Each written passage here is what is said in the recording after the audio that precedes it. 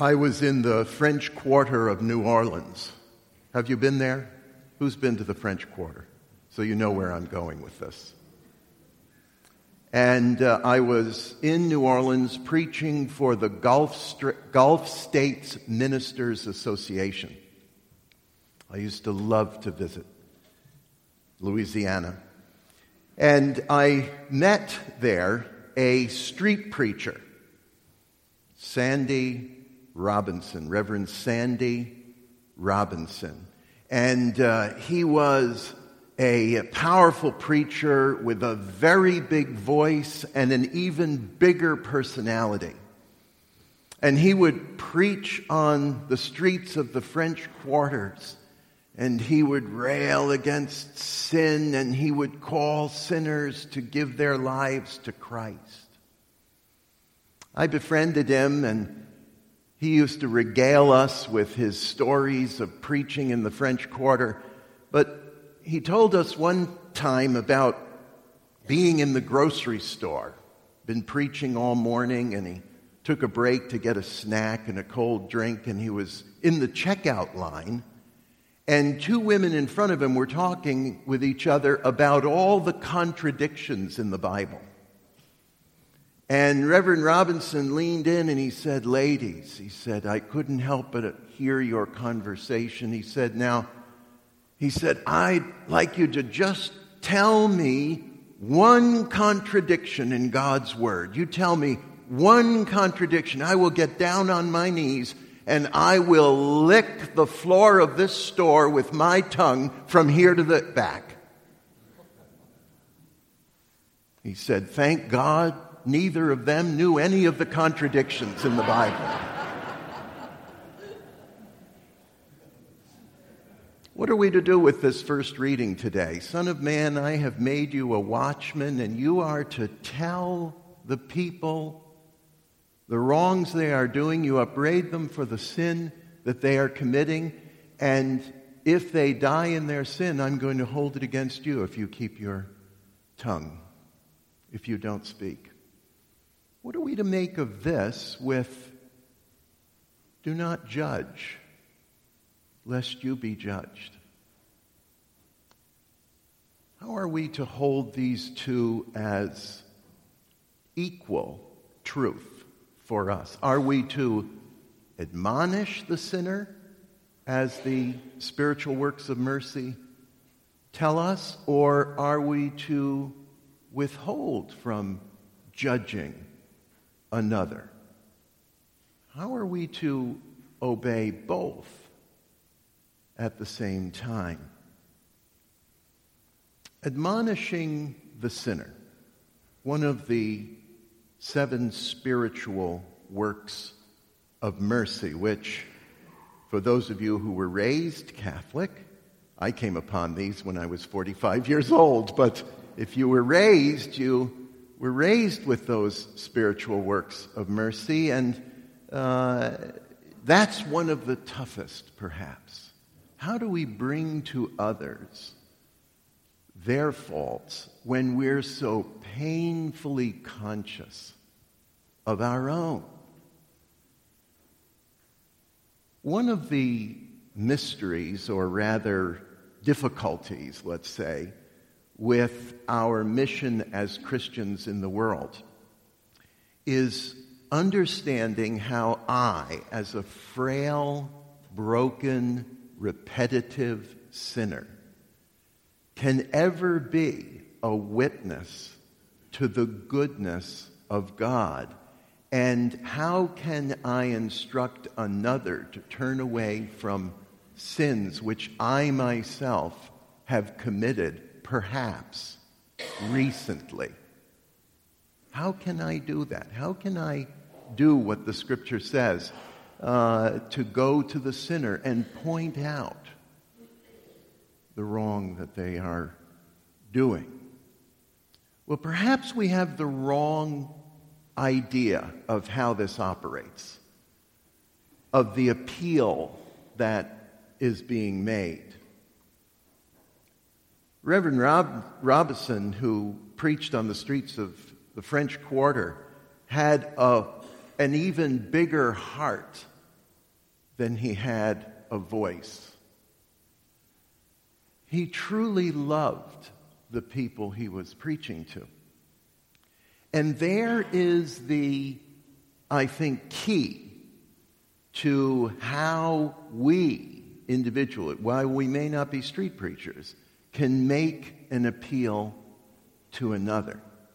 Because our imagination is that the fiery Ezekiel would call down fire from heaven on the sinner, the one who was doing wrong, heaping condemnation on them, when in fact we have to take this in the whole context of Scripture. For instance, St. Paul tells us to speak the truth. Now, the truth may be that sin is wrong and it is a violation of God's law, and it will prevent us from going to heaven, and that means the other alternative. And yet, the appeal is not one of fiery condemnation, but instead, St. Paul says, speak the truth in love. Speak the truth in love. Now, how do we do that? Love is defined in Scripture with a unique word in Greek, agapeo. It's an old Greek word that was falling into disuse when the Christians took it out of storage, brushed it off, and used it to describe the love of God. There are 4 words in New Testament Greek for love. We have one word in English. It impoverishes us. So we love chocolate, and we love our mothers, and we love God with the same word. But not in Greek. In Greek, there are 4 different words for love. And the word that the Christians chose for God's love is agapeo, and that's been defined as seeking the best for the other, even at the expense of yourself. In other words, giving something of yourself away in the loving appeal. How do we do that? When we're admonishing the sinner, when we're calling the sinner to turn away from doing wrong. How do we use that agapeo love? Seeking the best for the other at the expense of ourselves. When we speak the truth in love, as St. Paul admonishes us to do, the appeal is to our own weakness and fault. So when another is erring in a way that will undo them, we need to make the appeal from our own experience and reveal something of ourselves, perhaps in a statement as simple as this: I've found in my own life that caused a tremendous amount of suffering to me and to those I love. And so I'm urging you, turn away from that. Don't follow that path, because I found in my own life that leads to a tremendous loss and suffering. Now, we don't have to go into a litany of explicit sins. We don't have to go into what we've done or not done, but just rather to say, I've found in my own life and in the lives of those I love that this results in a lot of loss and suffering. It's not unlike what we tell our children as they're growing and developing. We want them to live lives that fulfill God's law, because this is reflective of who they were actually created to be. And to do less than God's law is to become less than who they were created to be. You want them to be a full person, just as God made each and every one of us, so that following His law means realizing our fullest potential in the course of our lives. To do less than that, that is to sin, means to fall short of that goal, of becoming the fullest person I'm created to be. In fact, the word sin itself, while we imagine a whole list of items, do's and don'ts, mostly don'ts, all don'ts really, except one or two do's. But we think of just sin as don't. But the word sin, hamartia, in the Greek New Testament, do you know what it means? Who knows what hamartia means in the Greek New Testament? It's a word from archery. Archery. So when the archer would load the bow, put the arrow into the bow and draw the bowstring back, aim at the bullseye, the target, and then release the arrow and miss the bullseye, hamartia. It means to miss the mark, to miss the bullseye, to miss the target. What is the target of the Christian's life? The target of the Christian life is to become fully the person God made me to be. And when I sin, I fall short of that goal. And so when we appeal to the sinner, when we admonish the sinner, we're asking them to look at that target. Put your focus on the bullseye, which is to become fully the person God made you to be. And if you're sinning, you're falling short of that, you're going to feel a sense of great loss in the course of your life. And I've felt that when I've fallen short of God's law. And so the appeal is one from one's own loss, from one's own experience, rather than calling down fire from heaven and condemning the other. This is what it means when St. Paul says, speak the truth in love. Admonishing the sinner is a spiritual work of mercy. It is not a crass and arrogant act of condemnation and judgment. It's an appeal to the other to get on target with God's plan and purpose for your life. This way, you'll fully realize God's plan. When my colleague Jay Sekulow was arguing in the United States Supreme Court in a case called Lamb's Chapel versus Center Moriches School District, it was a case out of Long Island, New York City, really.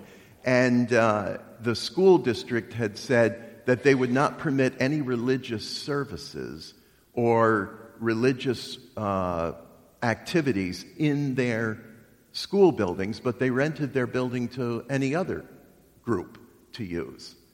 And so Lamb's Chapel wanted to show a Christian film series in the school district building, and they were denied because they were a religious group. They took the case all the way to the United States Supreme Court. And in the oral argument, the Assistant Attorney General of New York was arguing for the prohibition on any religious activity in the schools buildings. And the late Justice Scalia, in his inimitable way, leaned over. I have the transcript here in my pocket of that case. When I was at the American Center for Law and Justice, we argued 13 cases before the Supreme Court. Lamb's Chapel was the second of those 13 cases. And Antonin Scalia, late Justice of the Court, leaned over and he said to the Assistant Attorney General of New York, "It used to be thought that," this is quote, "that religion, didn't matter what religion, but some code of morality always went with it, and it was thought that, what was called a God-fearing person might be less likely to mug me and rape my sister. That apparently is not the view of New York State anymore. How is this new regime going for you in New York?"